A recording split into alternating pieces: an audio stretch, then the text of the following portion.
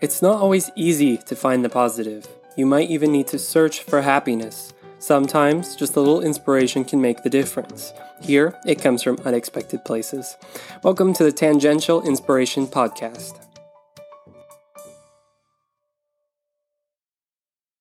Hi, I'm Teresa. And I'm Amy. We are two ordinary moms. Looking for inspiration wherever we can find it. So, Amy, I can't believe we're already on episode 43. I know. I can't Craziness. believe it. And we're in middle of August. But Yeah. the highlights, best parts of last week. Well, I would say the plogging we did, and we met that guy, Gary, at Albertsons as we were dumping our bags. And thought we were sisters. And then he's like, are you two the ones that run around the pond? And we're like, oh, yeah. And then he said, what are your names? And we sounded like we were like, hi, I'm Teresa. Hi, Amy. Which is not what we sound like in normal life. No, but when we're excited. We were excited. Yeah. But it was cute that he made the connection. Yes. And he recognized us. I know. And he said something about that's really cool. And I did love, it is, not that we're doing it all for the accolades, but I love when people are like, thank you, excited about it, because it seems like then they want to go do it too. Right. I don't care about what they're saying about us, but I want them to go do something too. Yeah, they're just more aware. Like, exactly. Hey, they see us doing very it, cool. Yeah.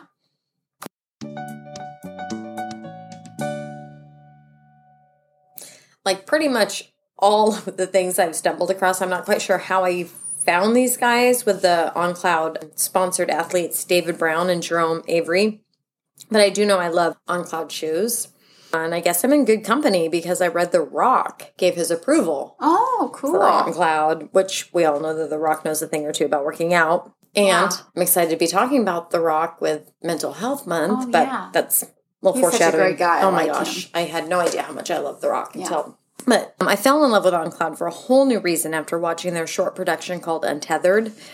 I love that they sponsor these two guys. They have a ton of athletes on there, but I especially love these two athletes. And I love that they're spreading this story. It's a super brief story, or the movie's really short. It's on the fastest blind man in the world. That's the title David Brown has had since 2014. When he was just 15 months old, David was diagnosed with Kawasaki disease. It's a rare condition that affects usually the lymph nodes and the inner organs, but for David, it affected his eyes, causing rapid developing glaucoma. He lost all the vision in his left eye when he was 3. Oh, my gosh. I mean, watching the movie, I'm just like crying. But watching the bond with these two men, it's just absolutely amazing. So even though it's tragic, it's also very uplifting and very heartwarming. Right. But, so he lost all of his vision in his left eye when he was 3, leaving him only the vision in his right eye, which was deteriorating. By the time he was 6 years old, he had already endured several eye surgeries to stabilize his vision. And he, at that point, already couldn't see well enough to play baseball or basketball. I mean, this is a young guy that wants to play sports, and he's athletically gifted. Right. And so he navigated with a cane, which is sad in itself. But at 13, doctors told him there just wasn't anything more they could do to save his vision, which I cannot even imagine. I know, my goodness. In 2004, the family moved to St. Louis so that he could attend Missouri School for the Blind. And he was always an athlete at heart. He had dabbled in wrestling, mainly because, that's a sport he could do without good vision.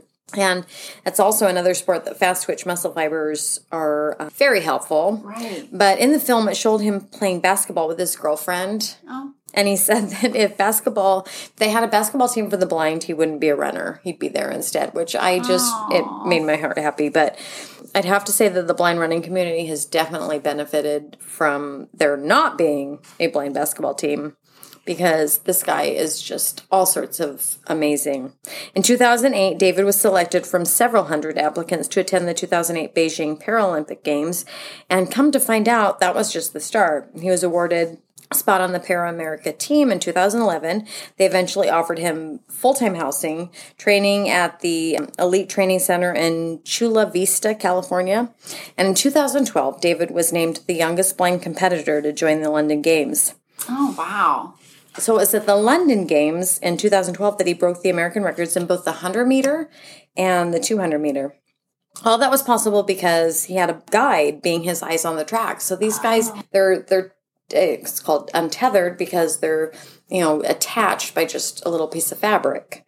Wow. But I watched some of the videos of the races with David and Jerome, and they seemed to be just this natural team. They were just so fluid. So it was they're together. Oh, absolutely. Wow. They talk about it being like a synchronized. It sounds like I'm thinking synchronized. They absolutely were. It's amazing. There are no words to describe it, but I know that David's still training and on the roster for the games in Tokyo, but at the end of the movie, it noted that the coaching staff had decided to part ways with Jerome, which I've started following him on Instagram. Okay. And he, is a plant person and cutest dog. So anyone who is big on dogs, I'm check right it out. there. Yes. So you got to check out Jerome Avery on Instagram too. I want to do a whole separate short on him because he's got his own story, but I was just so inspired by David's drive, his spirit, and his ability, but I was also equally impressed with the passion that Jerome shared. So you have these two guys, they both have to run super fast. Yeah. After winning a race in Rio, Jerome simply points to David. And he's just he wants to get the crowd roaring for David because he knows he's the one that's won the medal, not him, even though, I don't know, it just made me cry. I'm sad that their running streak appears to be on pause at the time, but this duo has a lot of hardware together. I'm impressed that at the same time, these running guides, they have to put in the training time just like the other athletes. Jerome's starting a nonprofit called Guiding Lives, and I'm going to have to dig in his story at another point because he's, like I said, he's pretty impressive with his resume as well. But huge heart, which I'm all about. Yeah. With David Brown, he has the world record for the 100 meter at 10.92 seconds. He also has the world record for the 200 meter. He's won the Paralympic championship. 2 times he's won the world championship. And like I said, he's the world's fastest blind man since 2014. Wow. I love that he has several amazing quotes on there. I could just go on all day about it, but 2 of them that I absolutely love. Chasing my dreams until what I've dreamed chases me. Oh, that's and great. My favorite on his whole website was, I am grateful to God for giving me the grace to grind. Oh, love it. Awesome.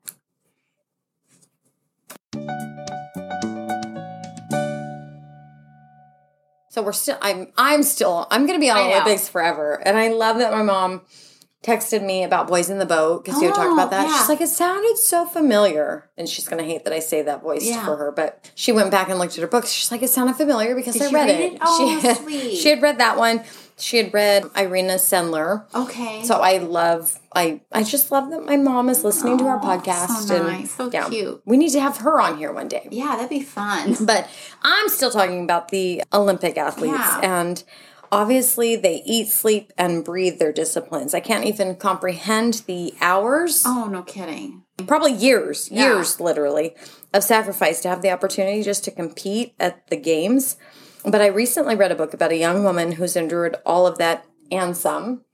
Yusra Mardini was born in Syria.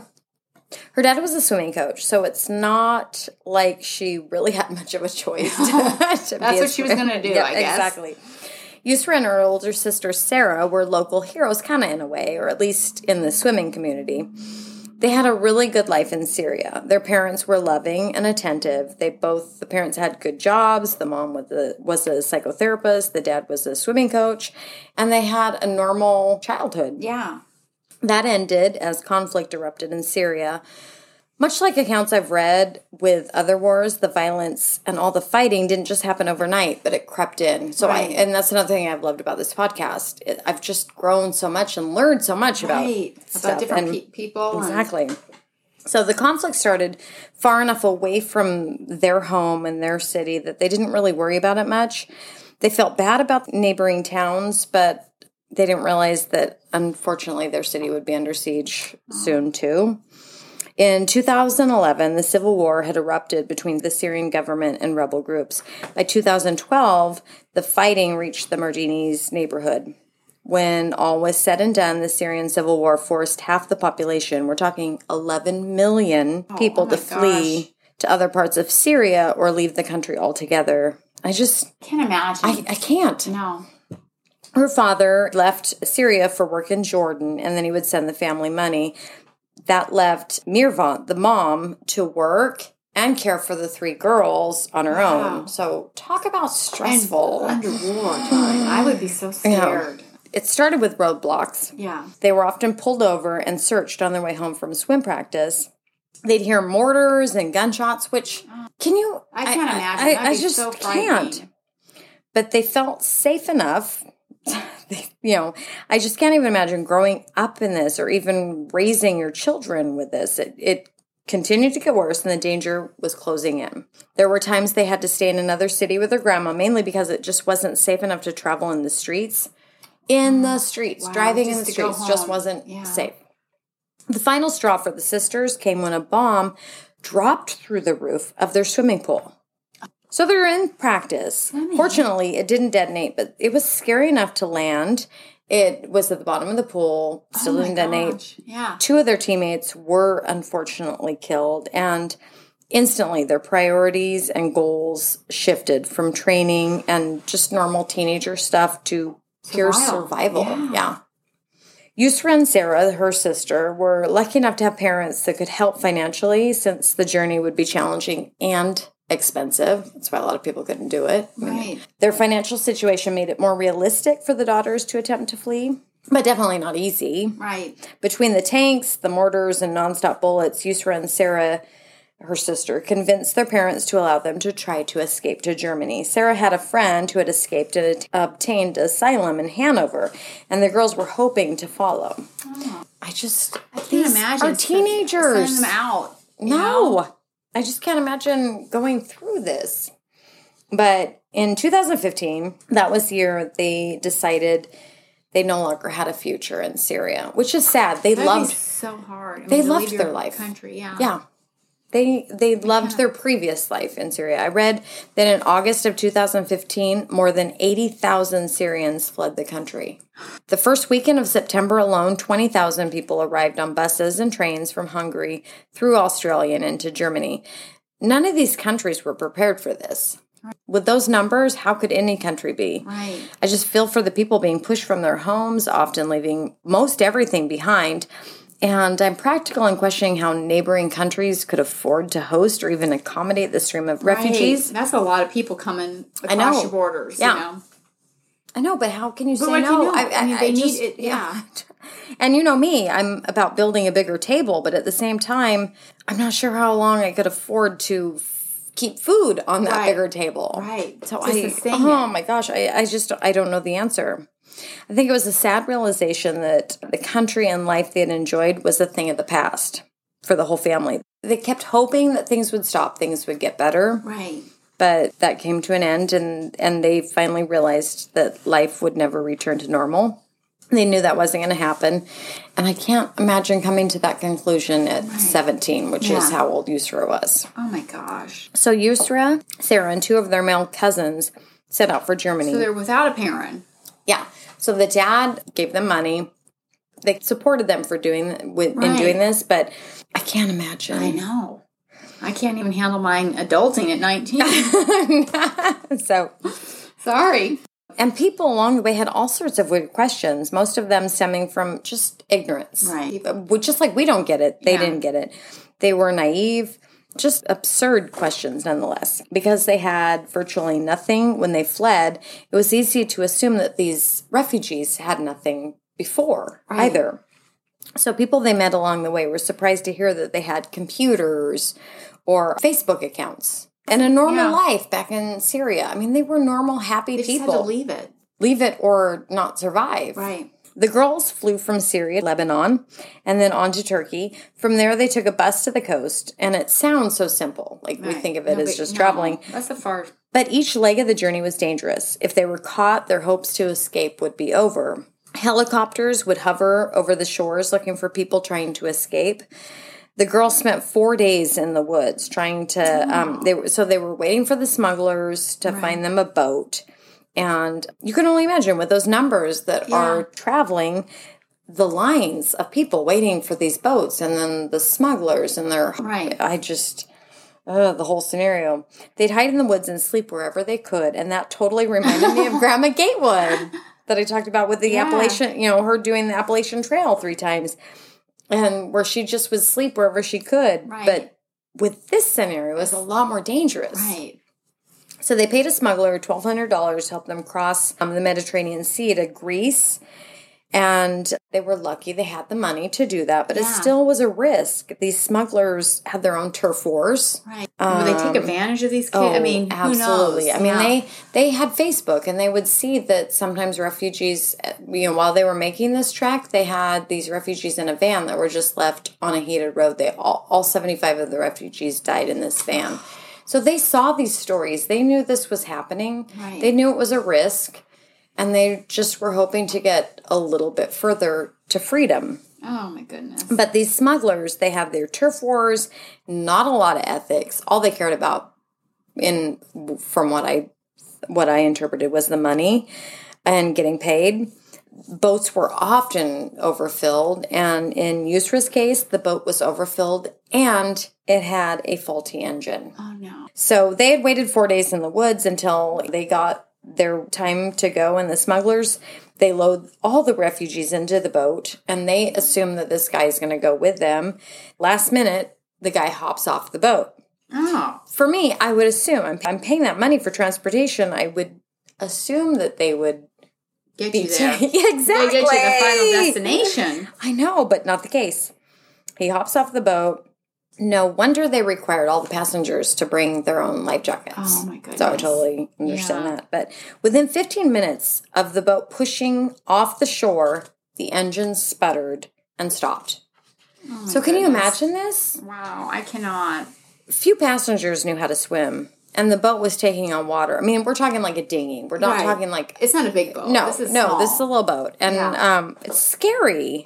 There's a little baby on board and a young sickly boy who's just trying to find better medical attention. I know it's heart-wrenching, but I can't even comprehend the bravery the group as a whole in this boat just inspires and amazes me. Totally. There's one guy, he gets out and he holds onto the rope from in the water. He can't swim, but he knows that less weight in the boat will be better for everybody else. So he sacrifices. Yes. Oh. And then another guy jumps in and does it. So already I'm just like, humans can be good. Yeah, for sure. So he couldn't swim. He knew that he would lighten the load and increase the chances of survival for others. And so another guy followed. Braver still, Sarah and Yura hop out and they help. So because the waves are too powerful for the girls, they're constantly just trying to turn the boat towards shore. And at times, I mean, you have salt water. I can't even imagine. Sarah had these heavy jogging pants on, and she pulled them up, and somebody helped her cut the jogging pants off. So they just were shorts. Yeah, exactly. Down. The strength of the Mediterranean Sea was just too much for the girls, even though they were strong swimmers. They just tried to keep the boat facing the shoreline as the waves kept pummeling them. The girls were swimmers, obviously. They could have just taken off for the shore. And I'm just inspired and in awe that they stayed with their, I don't want to say team, but they stayed with their crew because they wanted to stay together. They all wanted to get to the other side. Oh. They stayed back and endured the salt water. They said their eyes just stung. It was freezing cold water. And they were braving the wildlife. This is where I could totally relate. Yusra was imagining the creatures lurking below in the dark water. Yeah, I would be doing the same thing. She said, all muscles and giant teeth, according to her. Yeah. That would be me. That would have been my fear.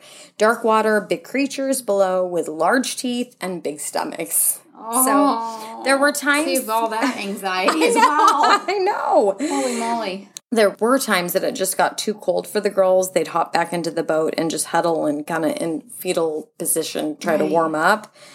And I have no doubt they were experiencing hypothermia. But fortunately, the motor sputtered back to life and they made it across to the island of Lesbos in 3.5 hours. Which, it doesn't sound like that long. But I bet that is a long time. Oh my gosh. Yeah, that sounds like... I can't imagine the horror they were going through. And it must have felt like an eternity. Once on shore, she approached a business owner, and she knew that there was no way this guy had missed them their near-death experience. She's like, he had to have seen the whole thing. Yeah. And Yusra asked if she could buy a glass of water. She told him she had money. she must have been so thirsty between the salt water and just the exertion in the water. For sure. But the shop owner said they didn't serve her kind. Oh, my goodness. And this was only the first of those rejections, which I can't imagine saying no to someone for water and selling water. Not just, I want a free cup of water, but I want to buy some water. So the group they traveled with, they had even fewer resources than the girls. They just had to sleep wherever they could. Right. They were just on this journey. The sisters on occasion could get a hotel room because they had the money from their parents. Yeah. And they could sleep in a real bed sometimes and enjoy a real shower, a luxury they felt somewhat guilty about. Yeah. But I know that I could not turn down a hot shower. Oh, my goodness. No, not after that. There were many times they were rejected when they were looking for a hotel room. There was a story. Is this just because they didn't want the refugees? Yeah. Or is it because of... I think a combination. They didn't want the refugees. Religion played a factor in it. And I think they were just so flooded with so many refugees that it was a problem. But at the same time, this girl, she had money. And I can't imagine a glass of water. Yeah, that just seems like such a basic and you're willing to pay for it. What's humanity. Exactly. But there was a story of compassion on their journey, and it's probably my favorite part in the book. And I know I've told you it already a couple times. They were exhausted and getting some food at a restaurant. The waitress asked if they were refugees. Oh. This was in Greece. Yeah. And she wanted to know if they had a place to sleep. When Yusra told them they were refugees, the waitress suggested a church down the street. She said their doors were open and invited the tired bunch to sleep there. And Yusra chimed in, "But we're Muslim."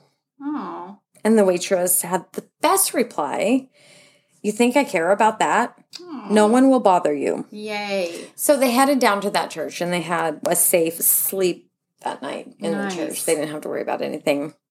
They slept where they could, they ate when they could, and they showered wherever they had the opportunity. Sounds like a nightmare to me, but that wasn't nearly often enough, since they often talked about water being brown streaming off of her when she showered, which I know, it's just reality.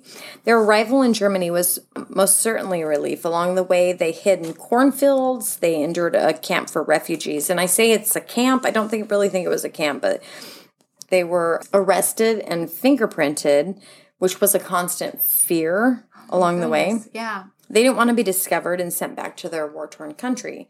The rules were different with minors, and I don't quite understand all of that. But either way, the goal was to make it to Germany without being detained and printed, which it proved to be difficult, if not impossible, because refugees were tricked by the government. I think it was Turkey, where they got onto a train only to find out that the trains were being sent to camps to contain the refugees, which once again, this sounds really, it's very... I mean, I understand with the government's trying to figure out how many people are coming. I don't have the right answer, but... I know. So the trains would send them there. They'd process them. They'd hold them there. Eventually, they'd release them. But still stressful for these young women and men that were on the journey. But for these two girls... I mean, they're trying to find safety. I know. And escape.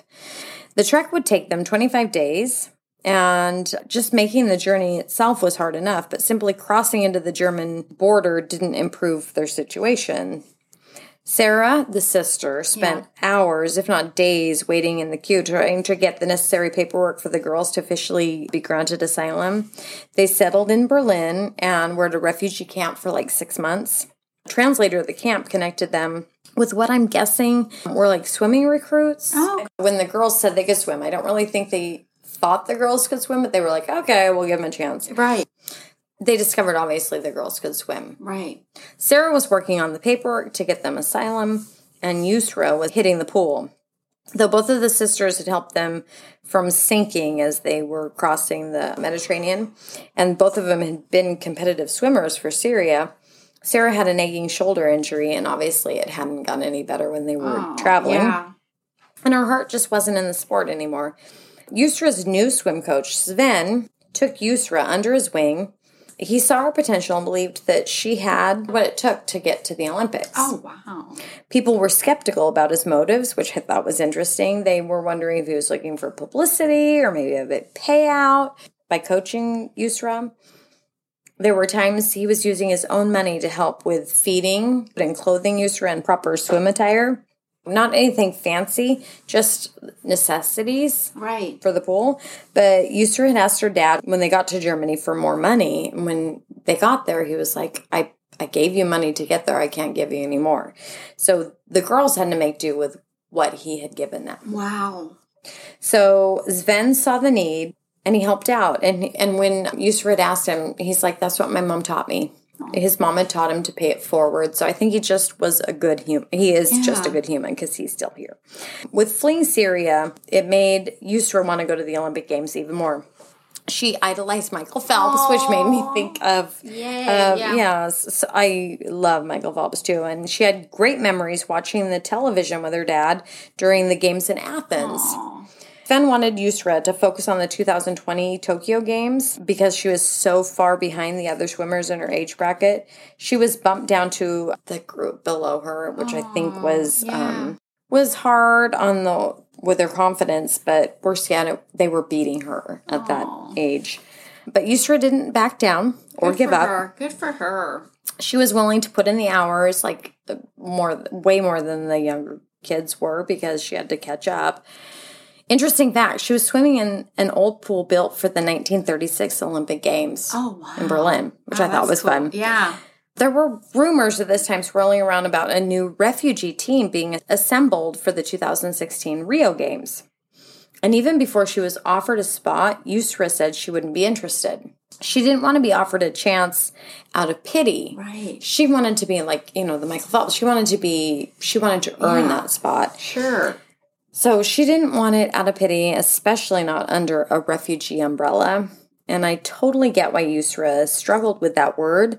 She was so much more than a refugee, yet, like it or not, that was her new label. Right. And that's all it is. It's a label. Absolutely. Right. And so her quote was, being reduced to one word, wear it as their name, an empty shell, barely even human. No money, no path, no passion. Our past, future, present, all of it deleted and replaced by that one devastating word, refugee. Aww. So fortunately, she decided that she'd accept a spot on the team, and even better and more exciting, the officials had offered her one of those 10 spots. Yay. So there were only 10. Right. The Olympic Committee even helped get her sister Sarah to the games to help support her. That's awesome. It was so awesome. Love that humans are doing the right thing. Right. She didn't win any medals in Rio, but she was introduced to the world. And there's a commercial from the games. I hadn't seen it at the time, but oh my gosh. You've got to YouTube it, sharing your story. Yeah. And the whole purpose of the refugee Olympic team. Just so inspiring. Yeah. It's impossible to watch it without getting teary, so be warned. The sisters got to see their hero during this time, Michael Phelps, up close in the Olympic Village. She kind of talks about that in her book, and she wants to go talk to him, but then she's like, he needs his space. But it still was just very cool. Yeah. I just can't even comprehend the excitement they must have felt. She became the face for refugees. I admire her maturity to get up in front of groups and discuss the brutal facts about being a refugee. Yusra has received a number of awards, too many to even list, but I think one of the most impressive is the UNICEF Global Goal Awards Girl Award. Oh, wow. I know, that's a mouthful right there. Yeah. But it's for her work creating progress for girls. Her and Sarah also received a Bambi Award, which is a German media prize. For them, it was Silent Heroes. The sisters even got to present Pope Francis with the Bambi Award at the ceremony, which I think is super cool. That's so cool. I was super excited to see a picture of her with Ben Stiller. I like him. Ben Stiller, Owen Wilson with Starsky and Hutch and all sorts of movies. But Ben Stiller was in a photo op for United Nations High Commissioner for Refugees, UNHCR. She became Goodwill Ambassador for UNHCR in 2017, and she's the youngest person to receive the honor. Oh. It's unfortunate that so many people misunderstand and mistreat refugees. Yeah. I mean, I don't understand how some people say They're just like, can't they just go home? They need to go back to where they came from. Right, but they're fleeing because they're in danger. I mean. And it's not any fault of their own. They don't have a home. They don't have a home. That's why they're fleeing. Yeah. They want to go home. They would love to be back in their home. But her work with this is a mouthful, her work with UNHCR has helped her spread awareness, often through social media, just like her photo op with Ben Stiller with the hashtag with refugees. Oh, cool. She uses her platform to remind the world that refugees are ordinary people. They had homes and lives before. They were doctors, teachers, kids, shopkeepers, students, all thrown into that same refugee category. Right. War and conflict may have destroyed their countries and previous lives, but Yusra is a reminder of just what the human spirit and determination can accomplish. She said she'll just keep telling the truth, doing this to inspire people to do what they believe, no matter what, which I love. Yeah, totally. I know Yusra represented the Refugee Olympic team in 2021. I watched a few of her butterfly events, and she makes it look so easy. Oh. Like, seriously, effortless. I'm glad she didn't have to give up her Olympic dreams. I'm so inspired that her work ethic, her drive, her focus to train, she could have easily made excuses and decided she was just too far behind to get back into the pool. Right, right. But she hopped right back in. I'm impressed with her maturity, which is probably, it comes with her being a refugee. Right, the experience, kind of. I'm especially inspired by her spirit. She isn't going to let anyone take that away from her. When she was asked what she learned on the journey, she said, I learned perspective. Back in Syria, I wasted time, and this could be all of us. Yeah. I wasted time worrying about petty things. Now I know what real problems are. My eyes have been opened. Obviously, I don't wish Yusra's experience on anyone, but I certainly wish more people could grasp a fraction of that perspective. Right. Sarah went back to volunteer to help refugees in Greece, and I think lifeguard, which is perfect for her. Yeah. She's planning to study human rights in college, and Yusra is still swimming and educating the world about refugees. And I can't help but wonder about the rest of her Syrian friends that fled with her in that dinghy. Yeah, like what's their lives like? I know. I'm sure they're especially grateful to the sisters that helped keep them alive, but I want to have the bravery of Yusra and Sarah, the trust of her parents. Right. To let those girls go and have that faith. I know. If I could do that. I don't think I could. And definitely the heart of that waitress in Greece. No. Whatever happens, I'll get up. I'll swim on. I'll survive.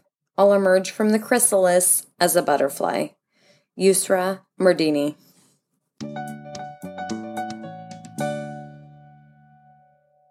Remember episode 40, we talked about Boys in the Boat? Oh, yep.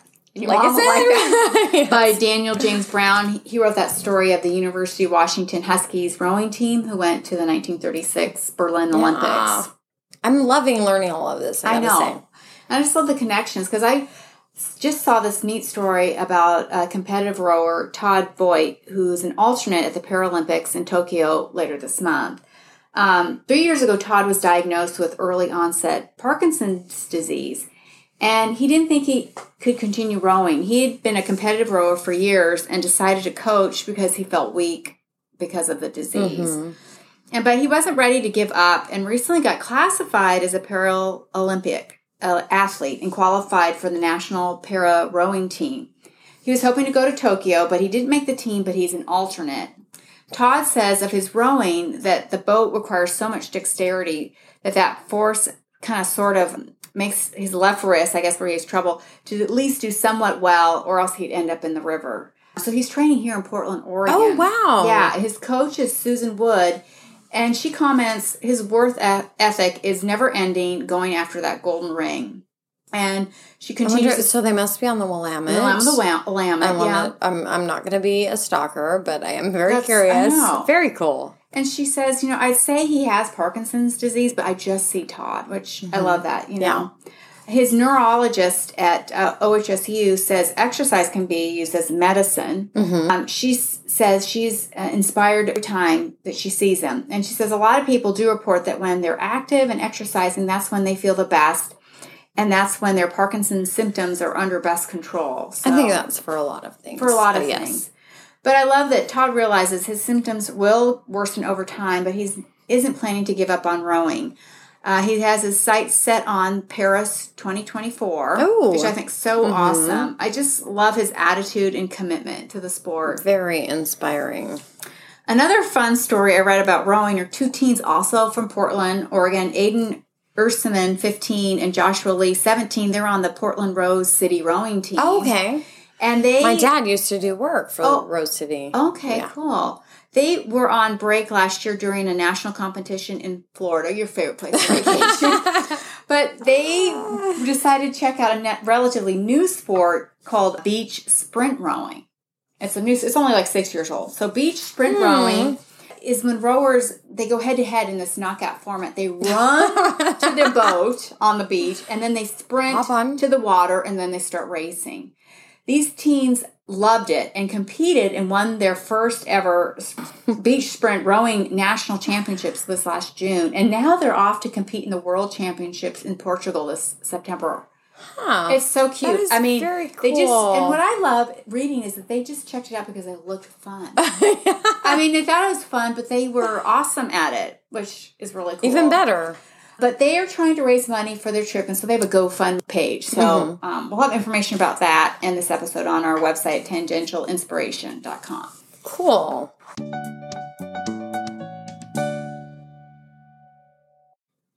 Time for my favorite part. Okay. I love to get to know Amy. Your first job. Hot dog on a stick.